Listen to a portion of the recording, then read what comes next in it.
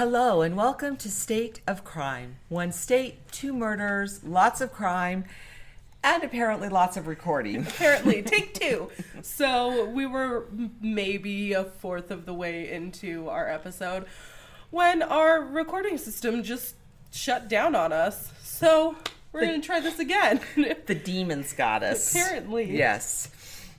So we're just going to jump right back in after a little bit of a break and some ranting. Yes. So we're just going to start back over. We are back in Delaware, and this is a case that I found quite a while ago, and I didn't really know a lot of the information. I had seen like a very small tidbit of it on an investigation discovery show that I don't remember what I was watching or where I heard it from, but it was a very small tidbit that I had heard. Caught my attention. I wrote his name down, and I'm so glad I did, because Elena has now heard a tiny fraction of the case, and she is... But I will call upon my amazing actress skills and act like this is the first time I've heard it, so I'll act surprised. And I will give a bit of a preface here. It is very brutal. It is a very brutal thing, and so be forewarned. Yeah. So, I don't know what I was about to push a button, and I don't know why. I don't need to be touching anything. Where's our case? So, on September 2nd, 1994, 29-year-old Sandra Lee Long had a knock on her front door, and on the other side of that door was a man named Brian Steckel, and he was there to ask to use her telephone. Now, this seemed to be not a strange, out of the ordinary thing, because Brian Steckel had been staying in the same apartment complex with a couple of friends, and they lived across the hall from Sandra. So it's assumed that they at least saw each other in passing, if not said a few friendly hellos, I would assume. And it was also said that Sandra was a very giving person, and she was someone who would go out of her way to help people that needed it. And as you so often hear, in cases like this, and it just makes it doubly, to me, that's a double layer of tragedy here, because you want people like that in society. And I mean, that's what we need to have a functioning, lovely society. And yet, when that puts you into situations like what you're about to share, it makes you think twice. And yes. Yeah. And this man was also said to, on a regular basis, go around to different apartments in the complex asking to use their phone due to needing the touch tone to be able to receive his messages, which makes us assume that his friends had one of the rotary Right. And like I said, it was you young'uns who are so used to the cell phones and that newfangled technology, but that was not unheard of at the time because, a lot of people still had rotary phones. People were starting to buy their own phones, and so you owned it. But some people held on to the ones that they had been renting from the phone company. It was a crazy time, people. So phone technology is going to have its own history someday. But. Seriously. So Sandra lets Brian in to use her phone, but he goes to the phone and he picks it up and pretends to make a phone call, but in reality he rips the cord from the wall so that Sandra could not use it at any other point in the day to call for help. And this was earlier in the afternoon. This was not at nighttime or anything like that. So once he rips the cord from the wall, he starts demanding sexual favors from Sandra. Because all of this, I'm assuming, is going to be from his testimony. Yes. So again, I don't know. I feel like if he goes in and rips her phone out of the wall, he's immediately raping her. And I don't trust any of his narrative except for the horrible parts that were later confirmed. Yes. Yes. I don't. This idea that you would rip somebody's and then be like, "Hey, baby, wanna?" Yeah. Gross. So he rips out her cord. He demands sexual favors. She immediately refuses and was like, "Nah, bro, not happening." That's busted. Okay. So she refuses, and when she refuses, he attacks her. He says that he punched her and then he threw her across the room. And she did put up a fight. He was much larger than she was. I didn't get an exact height or weight on her, but Brian Steckel was 6'2", I believe, almost 200 pounds, so he was a big man. Yeah, and he's a predator, so Yes. you know he chose her for a number of reasons, and I'm sure her physical stature was part of it. Yes. So, because she put up a fight, she bit him on the finger enough to draw blood, so she did put up a fight.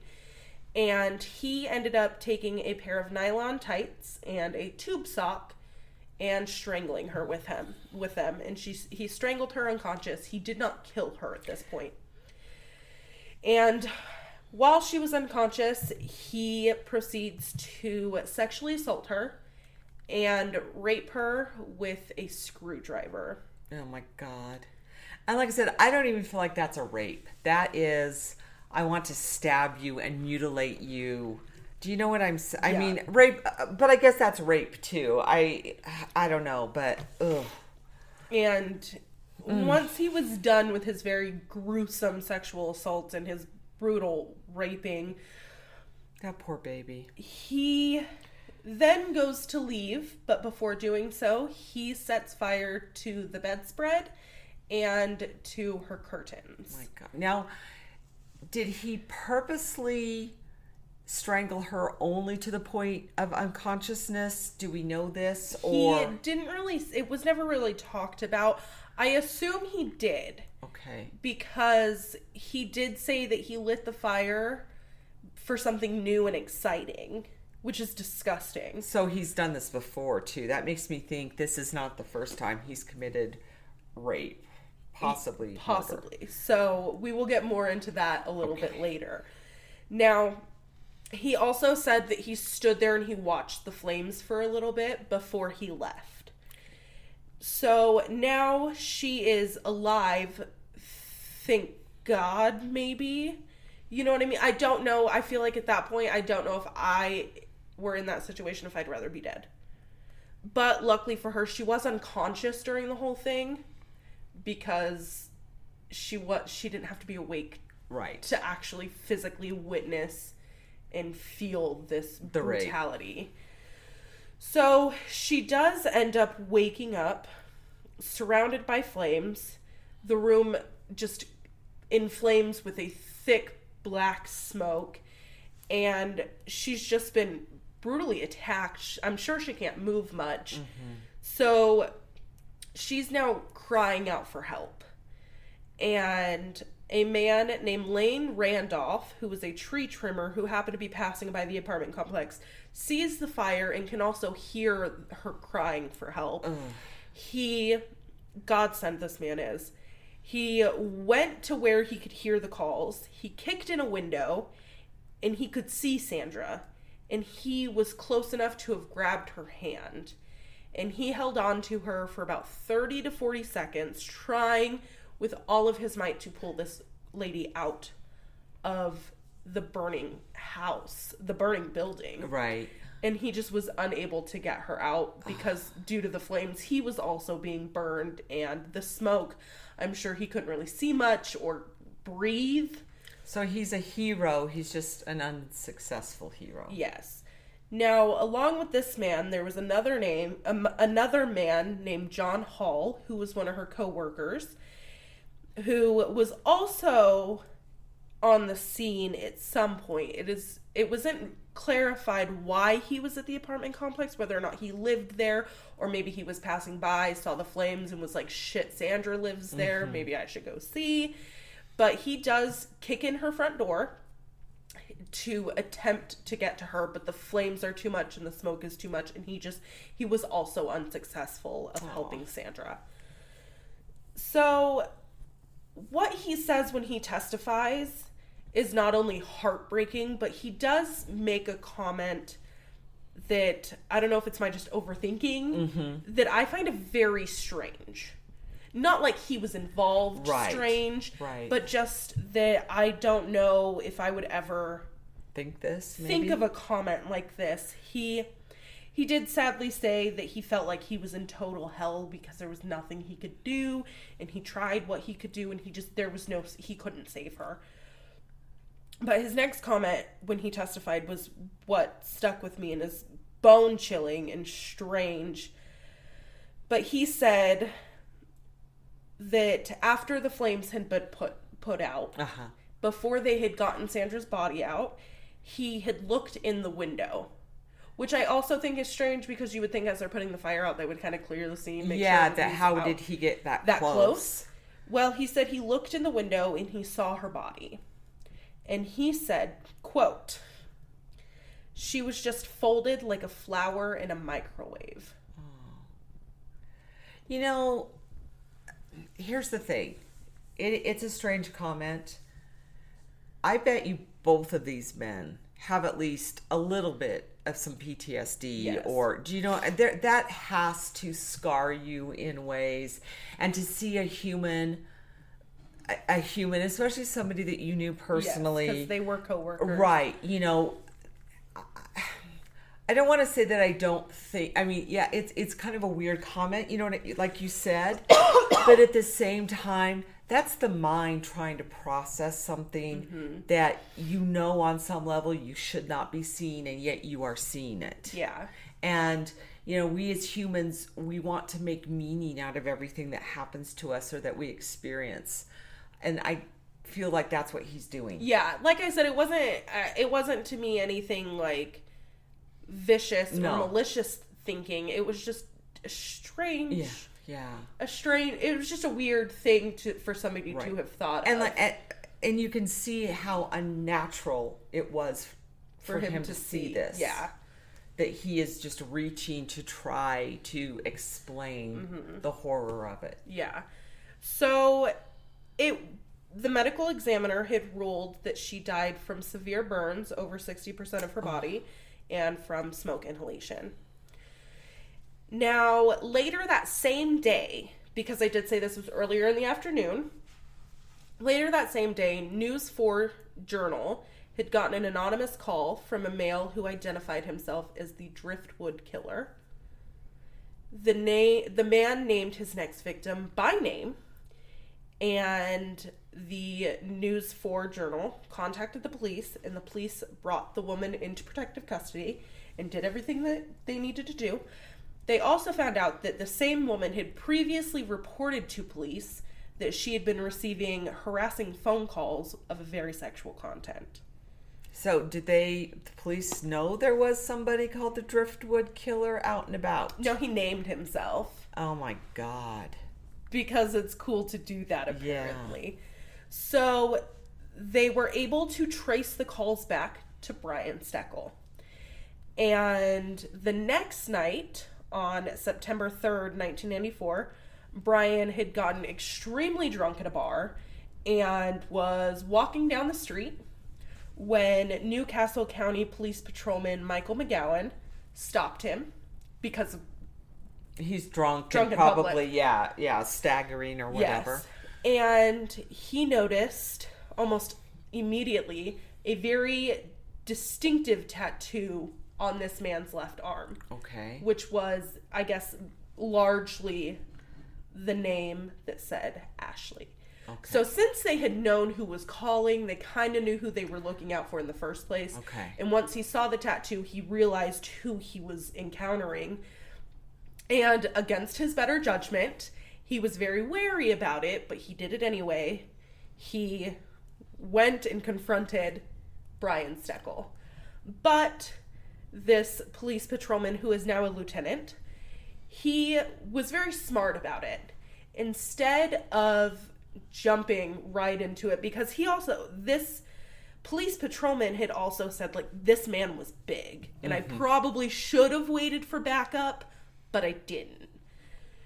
So he decided to convince Brian that he was going to give him a break on the drunken and the public intoxication. He was going to give him a break on that. He's just going to give him a ride home. Okay. Smart. Yeah. Because instead of taking him home, he took him to the police station, booked him for murder. Wow. Yep. So. Yeah, he is clever. I wonder, can you do that though? I mean, I would wonder right away about the legalities of that, about a policeman saying, hey, I'm going to take you home. Do you know what I mean? Like, because Miranda rights. Yeah, exactly. But because he took you into custody. I wonder if he didn't even handcuff him. Right. If he just put him in the back seat and was like, "Oh, we're gonna take you home," and instead gets to the police station and then reads it. Oh, maybe, but still, before he actually technically arrests him. Right. That's because he seems weird to me. Yeah, the transport. I wonder. Okay, but keep going. Sorry. Either way, I don't care how he transported him. In this case, I don't. He got the douchebag off the street. So I don't care how you did it. Good on you. Yeah. Also, props to doing it by yourself. Also kind of stupid. Probably should have waited for backup. But he did it, and it worked in his favor. So, now, during his interrogation, his story about Sandra Lee Long's murder changed almost every time they talked to him. Something changed. And that was when they realized, can't really trust anything this man says. Not to mention, I'm sure when they first interrogated him, he was very drunk because they just picked him up. He was originally getting stopped for public intoxication. So that in and of itself is a lot. Right. But during some of the interrogation, at one point he said that he believed that Sandra was pregnant and that it could have been his because they were supposedly having consensual sex in the days prior to her murder. But as anybody who knows how the reproductive system works, you may get pregnant that quickly, but you're not going to know. Right. So he's a liar. Days. And, yes. Well, and just lying that they had a consensual relationship. Yes. But her being pregnant maybe not so out there because it was also said later by her family that they also believed that she may have been 4 or 5 months pregnant. Oh, that's pretty far along. Yes. Even in a first pregnancy, yeah, you'd be showing by then. Yes.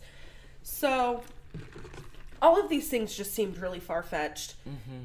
But the autopsy did show that there was no signs of pregnancy. Okay.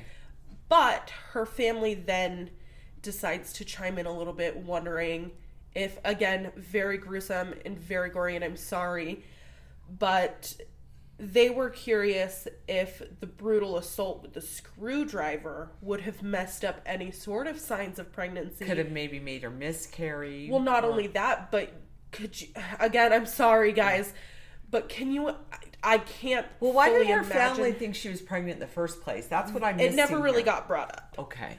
But I don't know if I could even imagine how a woman's insides who have just been brutally raped with a screwdriver could look. It might be possible, but then again, I don't know. I'm not an expert. I don't, you know what I mean? Yeah. So I'm sorry that it was so graphic. Yeah. So sorry. But once he was in custody, after they interrogated him on Sandra's murder, he was almost immediately confessing to so much more. So he was confessing to multiple murders in multiple different states. He claimed to have killed 4 people in Delaware, 2 in Pennsylvania.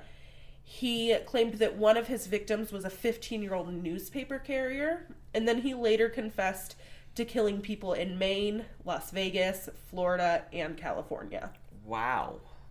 But they were not able to connect him to a single one of these murders that he was confessing to. So it almost feels like wants to be this big. Well, I mean, he'd already chosen a name for himself, the Driftwood Killer, and so he's almost creating this mythos. Yes. Okay. And I even put in my notes here, he wanted to be a serial killer. But it was just too much work. Apparently. You know? And police even said had they not caught him, they know for a fact he would have killed again. Right. Well, and I don't believe this was his first rape. No, there's no way this was his first rape. He this may be his first and only murder, but there's no way this was his first sexual assault. So, and he said himself, I'm an animal. I will hurt anyone. I've been hurting people for a long time. If you let me walk out that door, I'll do it again. Wow. And so the police did check on his stories and his confessions, and they were not able to connect him to anything. He the 15-year-old victim who had been killed, that was a newspaper carrier, they had found that somebody had already been arrested and convicted of this murder. Okay. And when they told him that, he immediately recanted every one of his confessions and said, I was just shooting the breeze, man. I was drunk when I was saying that. I never killed anyone else. But he never recanted Sandra's death. Yes. So, like I said, he very much wanted to be a serial killer. And they really, at that point, knew for sure you can't trust a word he says. Right. So he's almost a pathological liar. Yes. On top of all of these other horrific things. Now, the trial was a doozy. It's going to make me mad, isn't it? Maybe. The outcome, not so much. Okay. The outcome won't piss you off. But, Okay. the things that happened during the trial is what's piss me going to off. piss you off. So, during one of the hearings, his relatives were able to testify, and they said that Brian was not a heartless monster. One of his aunts said that you could not find a more gentle child. His brother testified recalling opening Christmas presents when they were younger and playing together and all of these things. And he had a 12-year-old daughter at the time who was at this hearing. He had a 12-year-old daughter? Yes. So how old was he when he did this? Do you know? So we do know that he was 26 at the time, which, now that I say it out loud, it does sound a little strange that he would have had a 12-year-old daughter, because that means he would have had her when he was 14, which isn't completely out there. It's possible, I suppose. But she was at this hearing, and she had to hear him talk about this. And he, at this trial, offered no excuses for her murder. None. Which left his 12-year-old daughter in tears that she had to witness this. I don't know why they would have brought her along. I was going to say, why the hell was a 12-year-old allowed into this courtroom? I have no idea.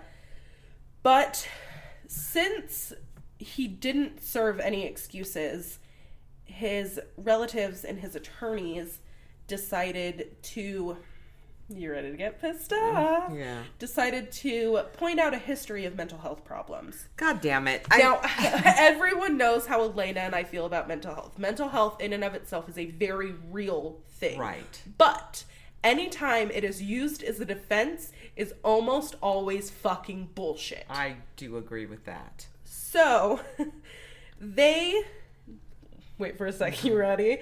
They tried to say that Brian was angry. He was an angry child. And he had delusions when he was young. Which is a fucking contradiction to what his family just said. testified. Right, about how he's this, perfect person and sweet and gentle. And now suddenly we realize, we got to come up with this defense. So let's spin this new narrative. And that's what pisses me off about this. You're demonizing people with mental health issues. Yep. And I don't even doubt that some of these people have mental health issues, but it's not the reason they're doing what they're doing. I agree. So, in one of the confession tapes from the police, he claimed that he was a messed up person. You're about to get real pissed off again. He said, quote, I was a redhead. People taunted me, did shit to me. You know what I mean? Pushing me, stepping on me. I got tired of that, man. I just fought back. My family loved me, and now they're scared of me because they made me this way. The family, the system, society. So he's blaming the very family that is trying to come up with all of these excuses for him. And here we go again, finding another fucking person that blames everybody else. He blames society, he blames his family, he blames being bullied is the reason why he is made this way, which is fucking bullshit. I don't know. There's a great quote I ran across recently in a book I was reading. I think it's by Mark Manson. And he says, this just hit me like a ton of bricks. Just because something isn't your fault doesn't mean it's not your responsibility. Okay. And I think that is one of the most important lessons that we need to start teaching people, is that, so even if he were bullied, for instance, say this is all true, not his fault, never your fault if you're bullied. It is your responsibility to deal with it. So, and again, it's our society's responsibility as well to provide resources and help people. I want to throw that out there as well. It's a community issue. But that is true for all. And I do think that is probably the defining line between assholes like this and the rest of us who also experience, there's not a person I know that hasn't had some really horrific experiences in their lives. Yes. Whether it's been a victimization by somebody or just a horrible random accident. Most people I know, both. Yes. There's some combination of the two. And I think the people who don't turn out like this piece of garbage are the ones that, whether they are cognizant of it or not, but they at least take that idea that it's my responsibility. It's not my fault, but it's my responsibility. And they find a way to deal with it, channel it, that doesn't involve victimizing other people. So along with that, I heard this quote. When I was younger, I went to a summer camp every year, and during the summer camp, we would have many speakers at this camp, and one of them, I believe I still own this book. I don't remember what it's called, and I don't remember the author, but I remember him speaking, and it was in his book, and he said it, and it has stuck with me every day since. No matter what the situation, you can either get bitter or better. Yeah. And it stuck with me every day. And that's very reminiscent of, you know what I mean? Right. So, and I very much agree to that. So this man wants people to feel bad for him. But then during his trial, this absolute fucking piece of shit. I wish you could see Kaylin's face right now. He, during his trial, while in custody, sends 75 letters to different people. Some of these letters were confessing murders, all the murders. So he's back to this bullshit again. So some of them were confessing murders. Some were bragging about the murder of Sandra Long. Ugh. And the worst of all, this is that little tidbit of information that I got from the Investigation Discovery show that put his name in my brain in the first place.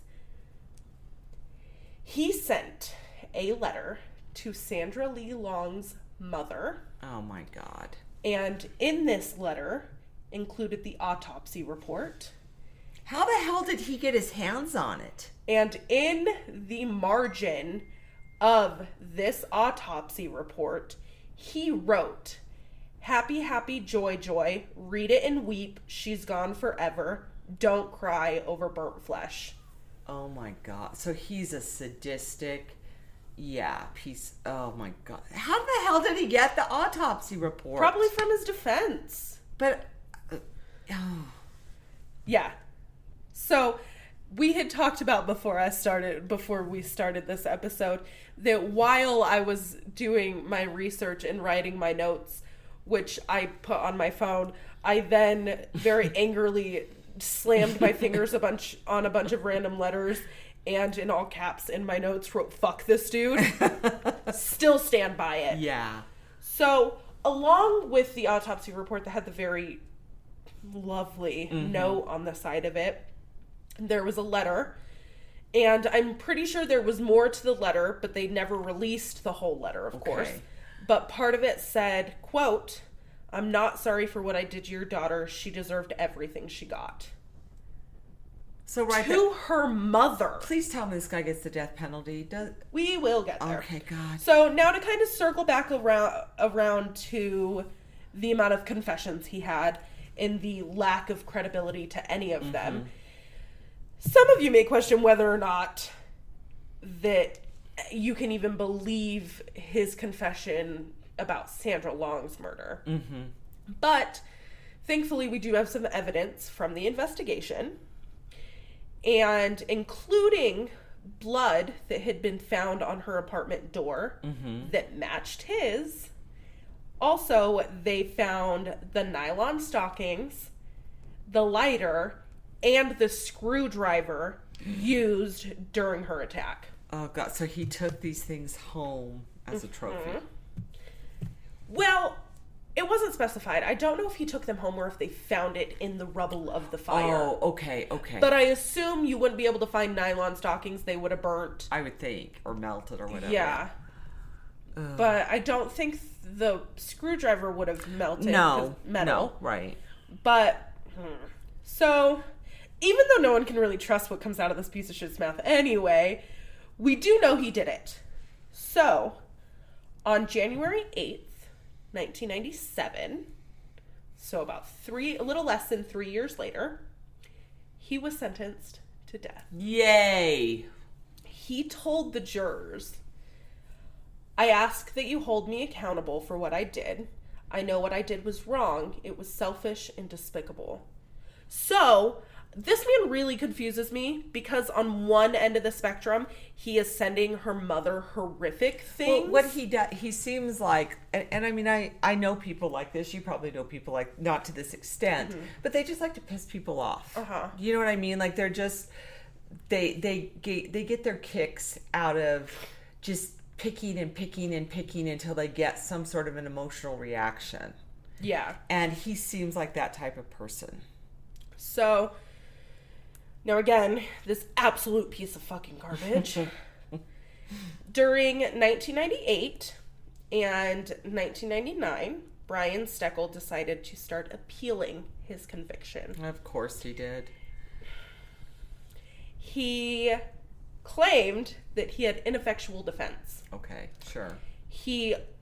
This claim was rejected. Good. On August 31st, 2001. So it took a couple of years for My birthday. Happy birthday to me. Right? So it took a couple of years for them to deny his appeal, which I don't know a lot about the appeals process, so I don't know if that's unusual. I know it can grind, so... Well, by the Delaware Supreme Court on April 11th, 2002, he filed for another appeal.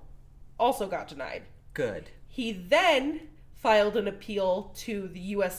District Court of the District of Delaware and the United States Courts of Appeals. Denied.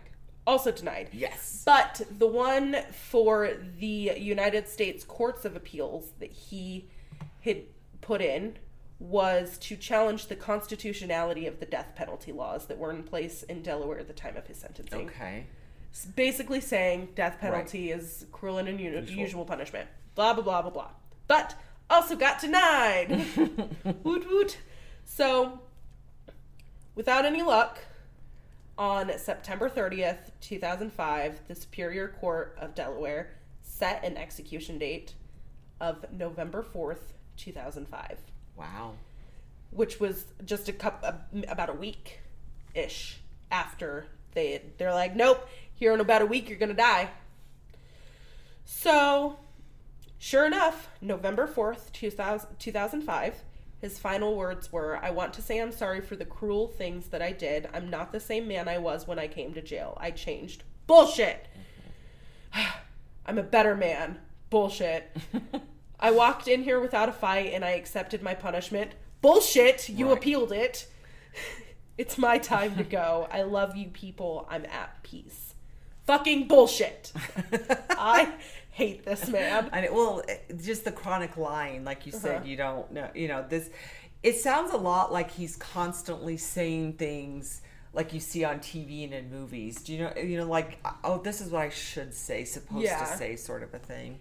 Well, at 12:21 a.m., November 4th, 2005, he was pronounced dead after being executed by lethal injection at the Delaware Correctional Facility. Now, oh boy. There were a few hiccups along the way during his Oh, is this one of those botched executions? During his execution, there was a few little hiccups. See, and I don't like these either. Now, like I said, I know I'm sitting here saying, oh, I hope he got the death penalty, and yeah, he's dead. I am still very torn about it. Yeah. And I think we run a big risk of taking joy in another person's suffering, even when they are like this. I'm sorry to say, I take so much joy in this man's suffering. Which is, it's weird because I like to believe that I'm a genuinely kind-hearted person.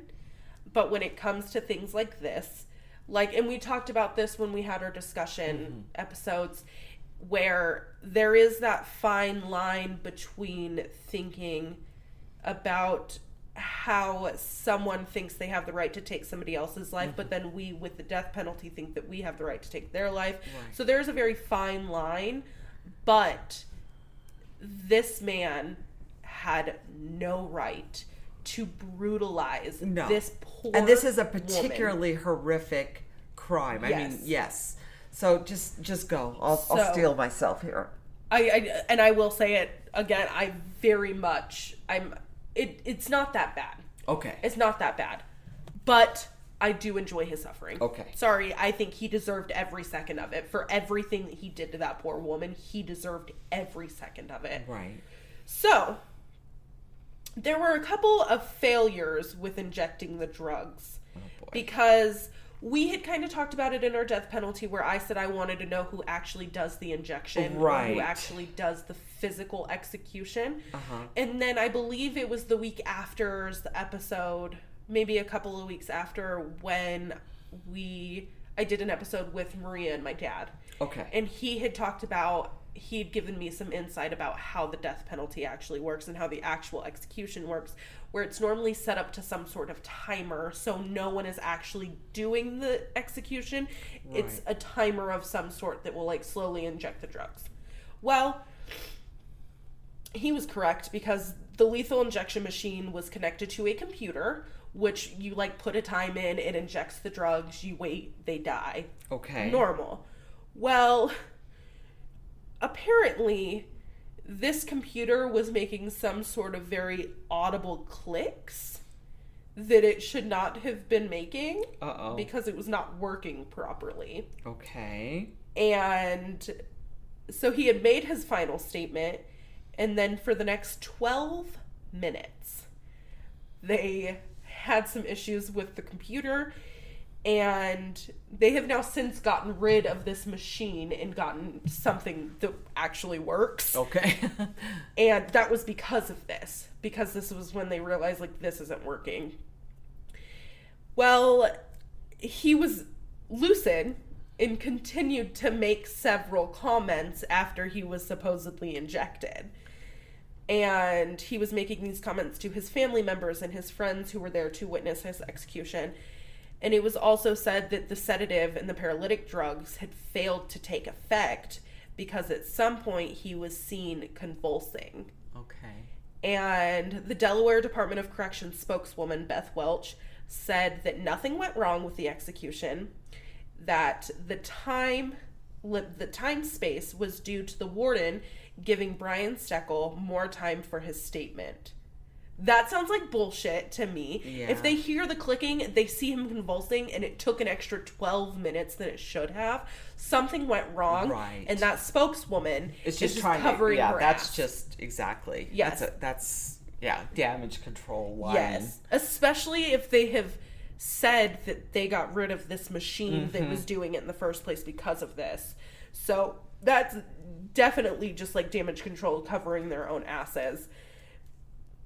And I think that also, them covering their own asses, had to do with the fact that he had appealed the death penalty because it was cruel and unusual punishment. And then something happens and goes so wrong. There's a little irony here. Yes.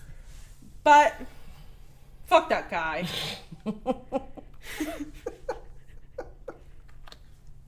Fuck that guy. I know, Kaylin, but there's, I get torn on this stuff. I get that too.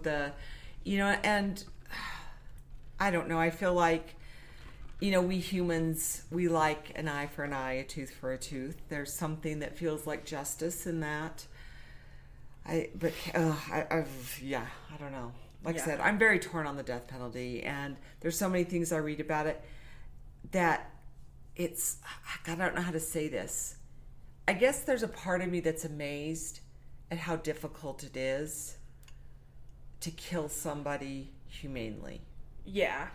Like, you know what I mean? Because there's a lot of stuff coming out now about lethal injection that's pretty horrific. I don't know how they know some of the things that they're claiming about it, but I don't know. It gives me nightmares, so. Yeah, like I said, I try to think of myself, and I feel like I actively every day make sure that I try to be like a genuinely kind person. But with things like this, there's just not even an ounce of me that feels sorry for him. Now, I do feel sorry for his family who had to sit there and watch him suffer. I do feel bad for them because they didn't do the wrongdoing. Right. They didn't deserve that. Right. But I do believe that man deserved every bit of the suffering of that 12 minutes took.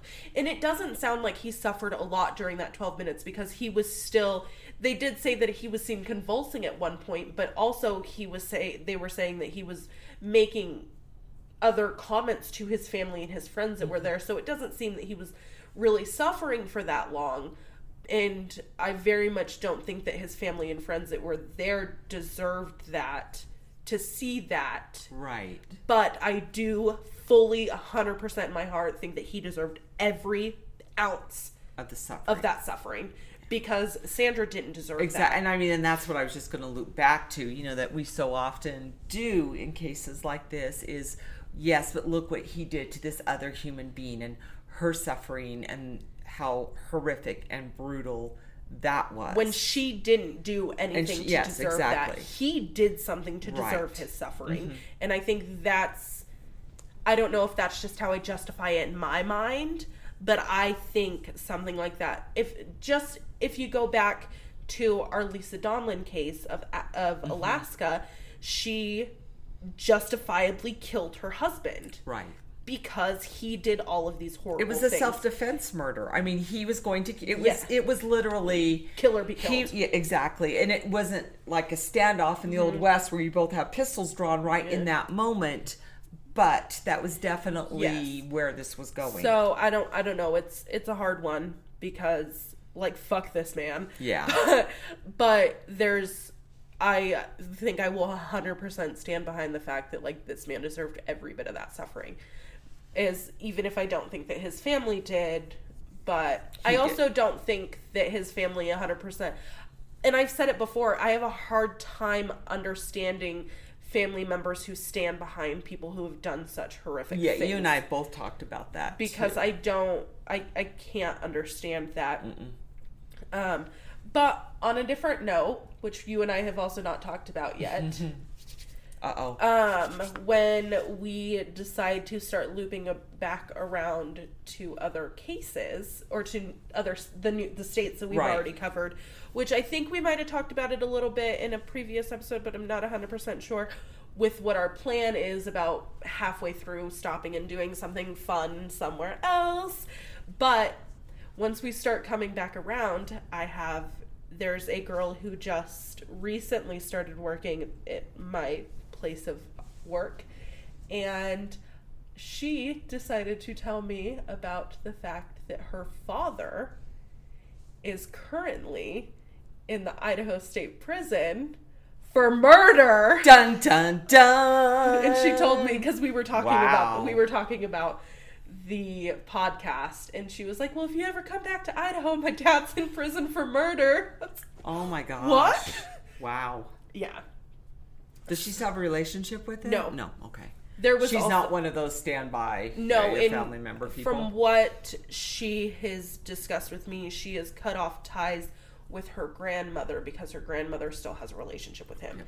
And so that was another reason why it got brought up, is because we were talking about family members standing behind these people who have done such horrific things and how we don't really understand. Yeah.